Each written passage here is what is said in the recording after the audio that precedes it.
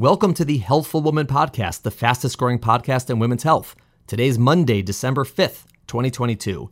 Simi Gupta joins me today to talk about cervical length screening. Last week, Simi and I spoke about cervical length screening in the context of high-risk women due to a prior preterm birth. Today, we're going to talk about cervical length screening in all pregnant women, including those who are low risk. Should it be done? How should it be done? And if the cervix is short, what do we do about it? Next week, in keeping with the theme of a short cervix, we're going to redrop the podcast Andre Rabarber and I did on cerclage, which is the surgical treatment of a short cervix. All right, reminder for all of you listening on Apple or Spotify, please, if you could, rate this podcast, preferably with 5 stars. Thanks for listening. Have a great week, everyone. We'll see you next Monday. Welcome to today's episode of Healthful Woman, a podcast designed to explore topics in women's health at all stages of life. I'm your host, Dr. Nathan Fox, an OBGYN and maternal fetal medicine specialist practicing in New York City. At Healthful Woman, I speak with leaders in the field to help you learn more about women's health, pregnancy, and wellness. Dr. Simi Gupta, welcome back to the podcast. How you doing? How you feeling? I heard you're a little bit under the weather. I am. Thank you for having me back. I have a little bit of a cold that my toddler gave me, but otherwise doing good. That's good. They're just, piles of infestation, those kids. It's unbelievable. That's exactly right. He started preschool, and I think this is what I'm in for now. You now have every bug that every child in the preschool has. That's what I hear. Wonderful. Well, you sound okay. Maybe a few notes lower than normal, but it's all good. We get baritone Simi Gupta today. Sounds good. And we're going to be talking today about cervical length screening. So what is a cervical length? What are we talking about here, Simi? Right. So as most people know, your cervix usually shortens and then starts to dilate or open when you go into labor. And for most people, this happens towards the end of the pregnancy at 8 or 9 months. But for some people, it starts to shorten or dilate earlier in the pregnancy, and those patients are at a higher risk for preterm labor. So what we've discovered is that we can measure the length of the cervix on ultrasound. And if we find that it's shortening earlier in the pregnancy, then we know that those patients are at a higher risk for preterm labor, and we can talk about different management strategies in that case.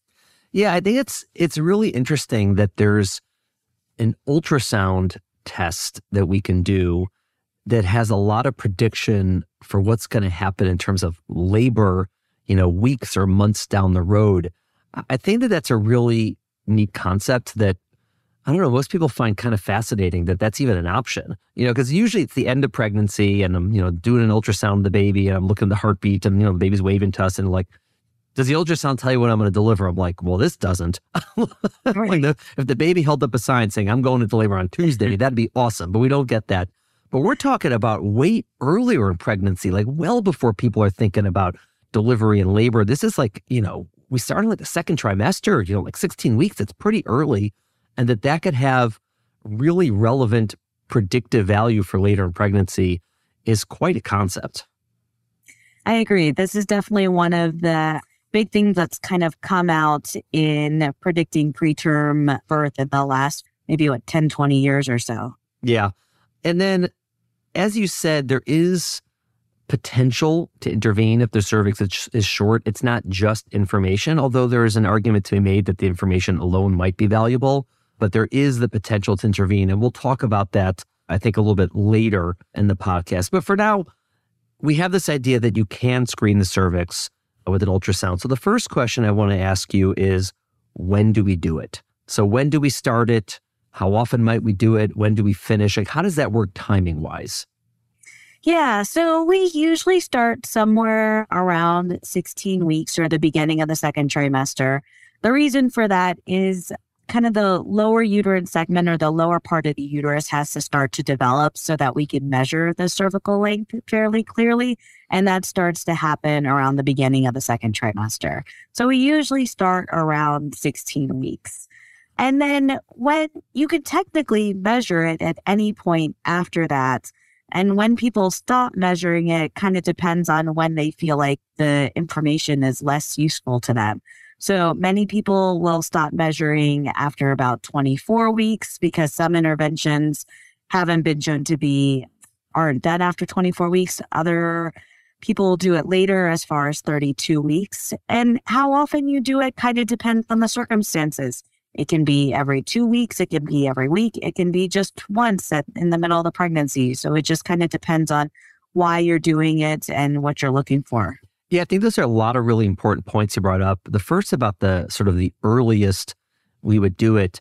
People ask, at 8 weeks and 10 weeks and 12 weeks, can we measure the cervix? And you can, but the problem, as you said, is we don't really, we can tell where the cervix, begins, I guess, on the outer edge of the cervix, but it's hard to tell what is the other end of the measurement that we're going to do because it sort of morphs into the lower part of the uterus. And you really need the uterus to sort of balloon out till you can differentiate like what's cervix and what's uterus. And so earlier than 16 weeks, again, we'll get measurements if someone really needs it or wants it, but it's not going to be so predictive because it's not as accurate, so to speak, of what's actually the cervix that we're measuring. So I agree, usually 16 weeks, rarely we'll do a little bit earlier, but that's about it. The upper limit of when you measure it, that's really their area of controversy. I know we do measure it past 24 weeks and sort of, going around the country and talking to people or lecturing. People get really mad about that sometimes. Like, oh my God, I can't believe you do that. Like, you can technically, there's studies about measuring it at the end of pregnancy to sort of predict when someone's going to go into labor. At the end, we don't do that, but it's not a particularly dangerous test or harmful test. It's just, potentially a little bit annoying, I would say. It's a vaginal ultrasound. That's what we're doing. And we'll talk about that as well. But as you said, it's really case by case, and it's sort of different clinics do differently. Different doctors recommend it differently. Within a certain place like ours, it's based on, who the patient is and what her risk factors are. So that's when we do it. And we sort of just touched on how do we actually measure the cervix? Like, what are our options with ultrasound? Right. So the most accurate way of measuring the length of the cervix is by doing a transvaginal ultrasound. But, people have started to do other studies on doing abdominal ultrasound to look at the cervix because for some patients, it's uncomfortable to have a transvaginal ultrasound and also takes some more time and different things. So you can look at the cervix on abdominal ultrasound as well. It's just not quite as accurate as a transvaginal ultrasound. So sometimes we'll start with an abdominal ultrasound, and if it looks like it might be a little bit short, then we will do a transvaginal ultrasound to get the most accurate measurement. Other times we'll go straight to a transvaginal ultrasound. Kind of depends on the indication. And what do you mean by that? Like, for what indications might we automatically look vaginally versus let's look abdominally first, and only if it sort of looks suspicious do we look vaginally? Right. So if someone's at a high risk for a preterm delivery, then we usually say we need to start with a vaginal ultrasound and get the most accurate measurement possible. For a patient who is low risk for a preterm delivery, then we will usually look on an abdominal ultrasound at just a routine 20-week or detailed anatomy scan. And only if it looks short, then will we do a transvaginal ultrasound. Yeah, and this is another area of controversy around the country and around the world of exactly what is the best strategy, right? So, I mean, you can either say, I'm going to do a vaginal ultrasound on every single person who's pregnant at some point in pregnancy and make sure to do it 100% of the time because it's the most accurate, reliable, predictive, whatever you want to say. And that some people do that, and that's reasonable. The upside is you'll get a lot of information for everybody. The downside is everybody has to have a vaginal ultrasound, which, like you said, adds a lot of time, can add cost, can be uncomfortable for people. Another option is to say, we're going to do an abdominal ultrasound on everybody, and only if it's abnormal or possibly abnormal will we then sort of reflect to the vaginal ultrasound. And then there's something in between where you say, all right, which is what we do, for some people who we think are really high risk enough that we need to get the best measurement possible no matter what, we'll do a vaginal automatically. And for others who are sort of, lower risk and more typical risk, we'll sort of start with the abdominal. Only if it looks concerning will we go to vaginal. I'm not saying our way is the best way. There's, people who do it all three ways and they're all reasonable. It's just a little bit different based on, people's practice patterns and their training and potentially the availability of vaginal ultrasound and how many machines they have and how many patients have. There's also logistics that go into this. So people are going to sort of see different things around the country. Right. I completely agree. It kind of depends on the patients and the ultrasound unit and the resources available. Yeah, I think that one of the things that we've learned over the years is that there does seem to be value to doing some assessment of the cervix in the second trimester versus not looking at all, right? And whether that assessment is abdominal, which usually people are getting ultrasound anyways abdominally, so it just means sort of like making sure to get that picture to look at the cervix, or whether it means automatically doing vaginal versus let's do nothing. I think that there's been a lot of good evidence showing that it makes sense to do some sort of assessment of the cervix on everybody. Right. And that is partially true because, again, some women have risk factors for preterm deliveries, the biggest risk factor being a prior preterm delivery. But if it's your first pregnancy, you're still at a small risk for a preterm delivery, somewhere around 10 to 12%. And for those patients, it is useful to have some assessment of the cervix so that women may not have to have a preterm delivery before we realize that they're at high risk for having one. Yeah, and I think one of the big reasons this changed, because when I was training, there was no sort of standard recommendation to assess the cervix by ultrasound, again, one way or another. And I think the reason is there's this paradigm in screening that you're really not supposed to do a screening test on everybody, on the whole population, unless there's some intervention if you find a problem, right? Because otherwise you're just going to be telling a whole bunch of people you've got a problem and there's nothing we can do about it. And you may choose to do that at an individual level and say, all right, I believe for my patients it's worthwhile to know this, but to sort of recommend it universally is really tough if there's nothing you can do about it. And the next thing we're going to talk about, which is sort of what do you do if the cervix is short, I think that over the past 10, 20 years, the data supporting the various treatments that are available for someone with a short cervix has gotten better and better and better, such that there really is something we can offer people with a short cervix that seems to be helpful. And so it makes a lot more sense to check everybody, even those who are at the lowest risk, again, in some capacity, whether it's abdominally or vaginally. I completely agree. So let's talk about those treatments. So if someone has a short cervix, actually I should ask you, how do we define a short cervix? Like what is short and what is not short? Right. So there's kind of different standards that people use. They might use a specific length. They might use, the 10th percentile for gestational age. The standard that many people use and what we use is less than 2.5 centimeters. Right. So someone's cervix is, under that, we're going to call it quote unquote short. And if it's longer than that, we'll call it normal. Obviously, there is a difference between someone who has 2.4 versus, 0.4, right? Because those are both in the short category, but the 2.4 is clearly a better place to be than the 0.4. But that's sort of the cutoff that a lot of people use. So if we do see someone with a short cervix, what is the first treatment option that's available? Right. So the first treatment option that's available is vaginal progesterone. And I think, when you were referring to the treatment options that are available, for women who are pregnant with their first pregnancy, this is what we were talking about. So kind of finding out that vaginal progesterone can be given to a patient with a short cervix, and it has been shown to decrease the risk of having a preterm delivery, kind of changed how we approach screening many years ago. Yeah, and the data is really solid. It just seems that in, study after study, if someone has a short cervix and you give them progesterone that's done vaginally pretty much, once a day from the time it's discovered until either they deliver or they get to full term, 36, 37 weeks, it lowers the chance. It doesn't cure them. It doesn't mean that they won't deliver early, but it definitely lowers the chance from some percent to a lower percent. And again, not everyone with a short cervix is going to deliver early. In fact, probably the majority of them won't, but the risk is much higher than baseline, and the vaginal progesterone does seem to lower it closer to baseline, back to where it should be, so to speak. Right. So this has been one of the great things that's kind of been discovered over the last few years. And as you said, it's given vaginally. Women are recommended to use it every night, once a night.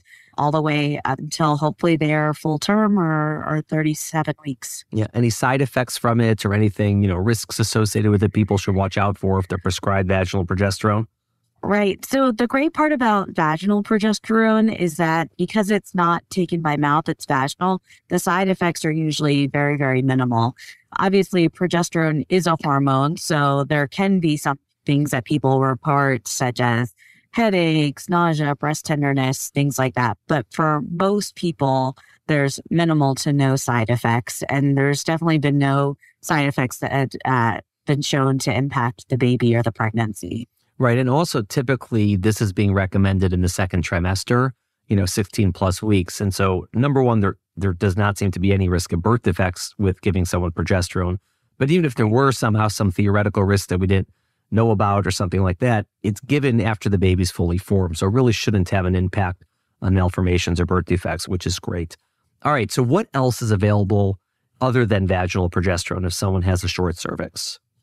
Right. So the second thing that's a possibility is something called a cerclage. And what a cerclage is it is a stitch that's essentially put in around the cervix, so sewed in around the cervix to help keep it closed.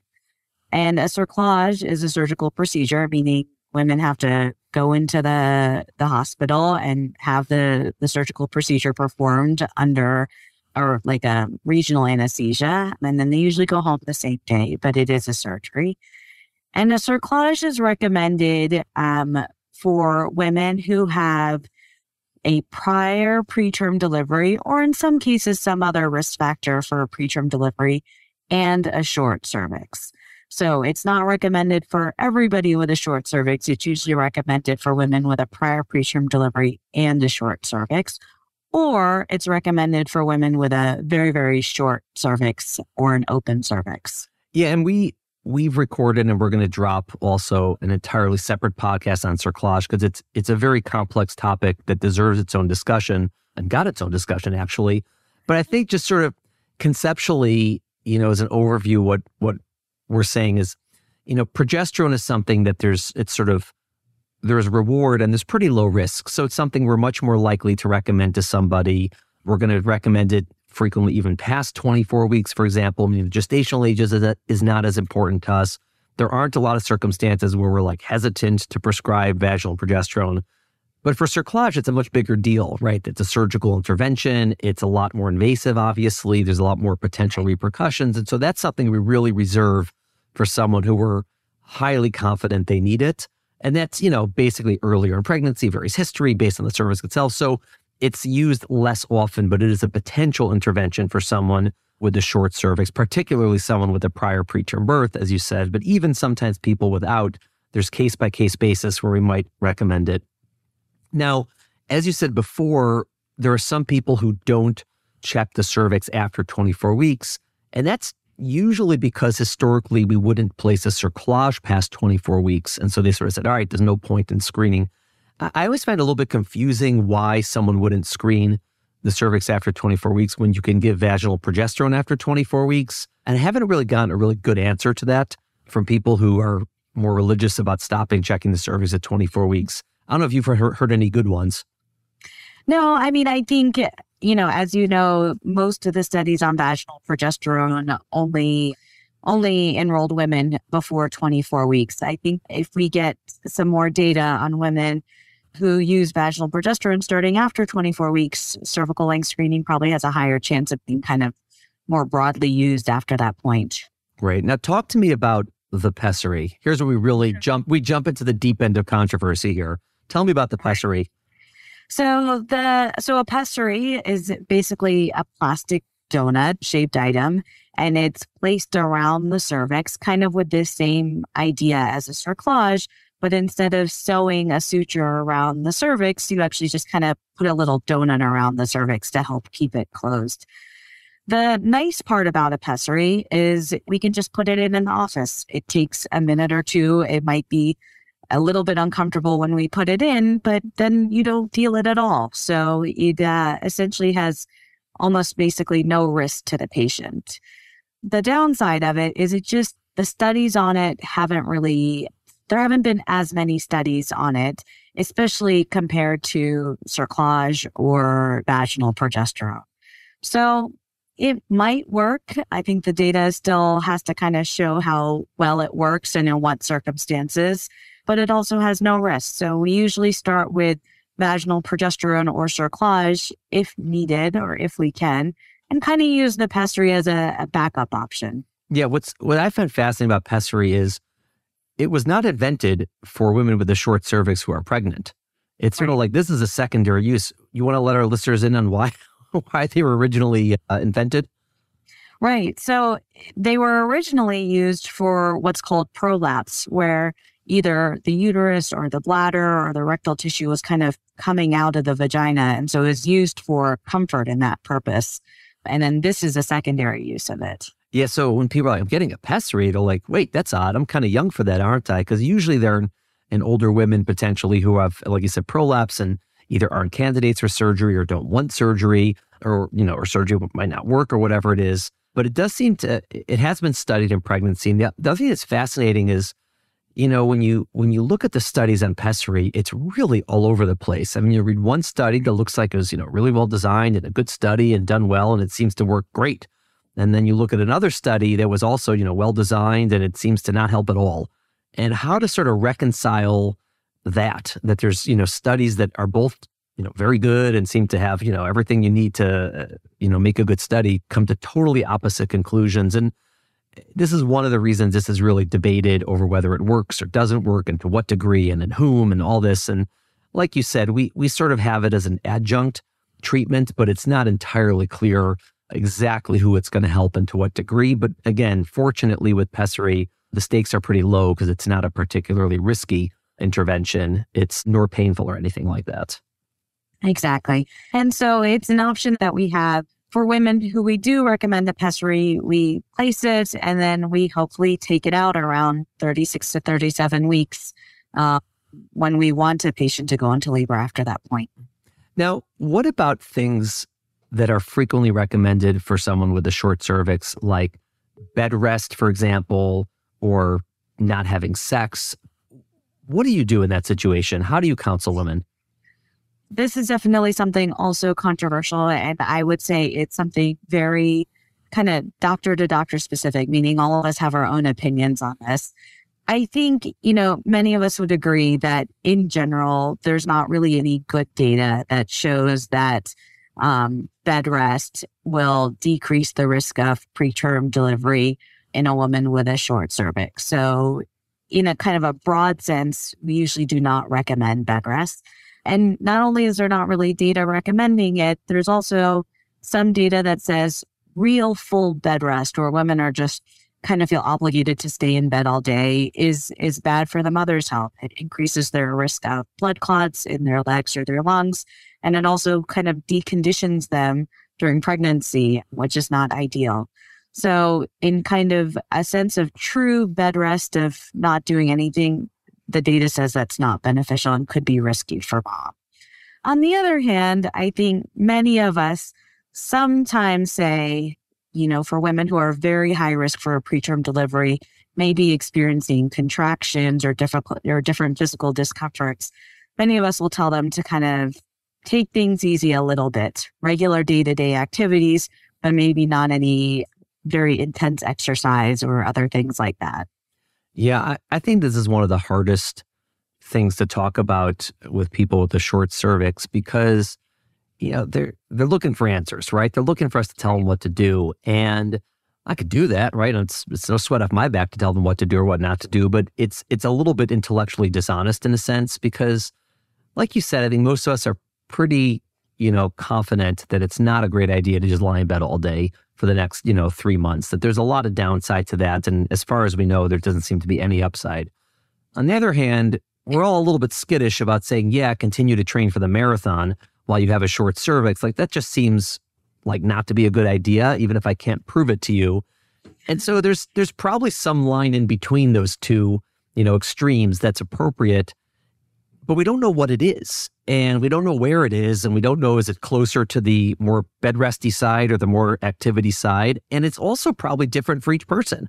And it's hard to know exactly what to do. What I generally tell people, and this is sort of as best as I could come up with, and it's what I tell people is the best I can tell you is, I say that there's some point in between, and I just tell people they have to individualize it, meaning if they're doing something that's sort of normal activities and they feel totally normal, perfectly fine, then it's probably okay. Whereas if they sort of hit the point where they're like, all right, once I sort of exceed this amount, I start to feel crampy, I start to feel pressure, I just start to feel off, then it's time to back off. And that amount is going to differ for every person. I don't know if that's the best answer. I don't know if it's the right answer, but it seems to be the most reasonable one I could come up with to sort of help people figure out what to do in this circumstance. And obviously some people are more strict than what I tell them and they sort of stay and, rest a little bit more, and other people are more lenient than what I tell them and they, work out a little bit more than, but I don't know. I'm not sure how to exactly tell people what to do in that circumstance. It's tough.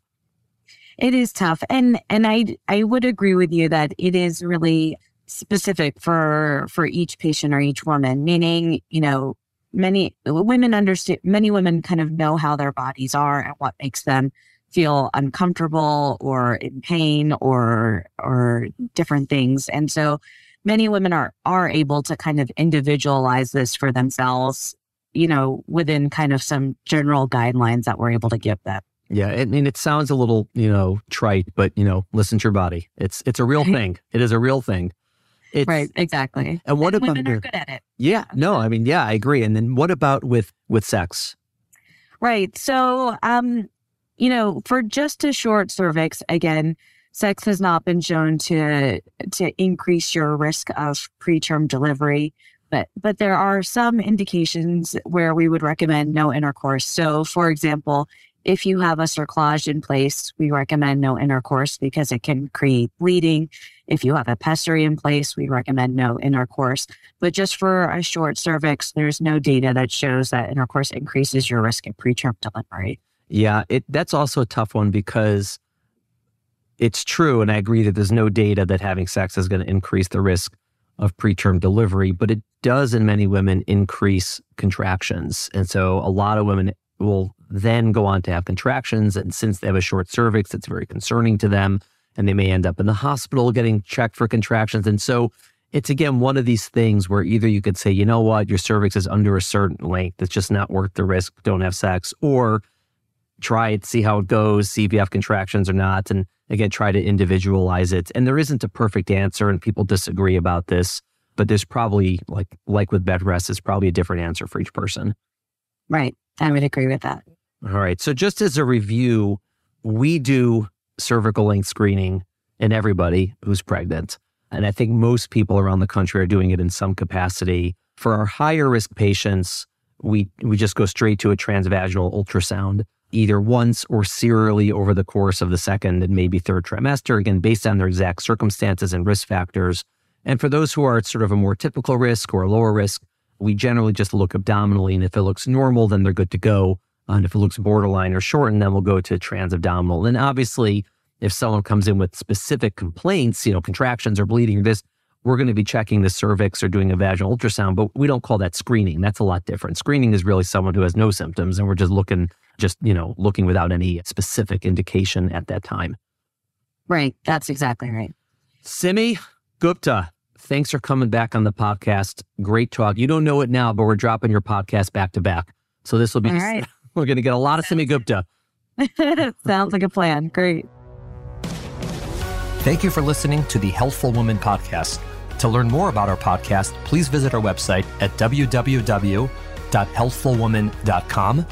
That's HEALTHFULWOMAN.com. If you have any questions about this podcast or any other topic you would like us to address, please feel free to email us at hw@healthfulwoman.com. Have a great day. The information discussed in Healthful Woman is intended for educational uses only and does not replace medical care from your physician. Healthful Woman is meant to expand your knowledge of women's health and does not replace ongoing care from your regular physician or gynecologist. We encourage you to speak with your doctor about specific diagnoses and treatment options for an effective treatment plan.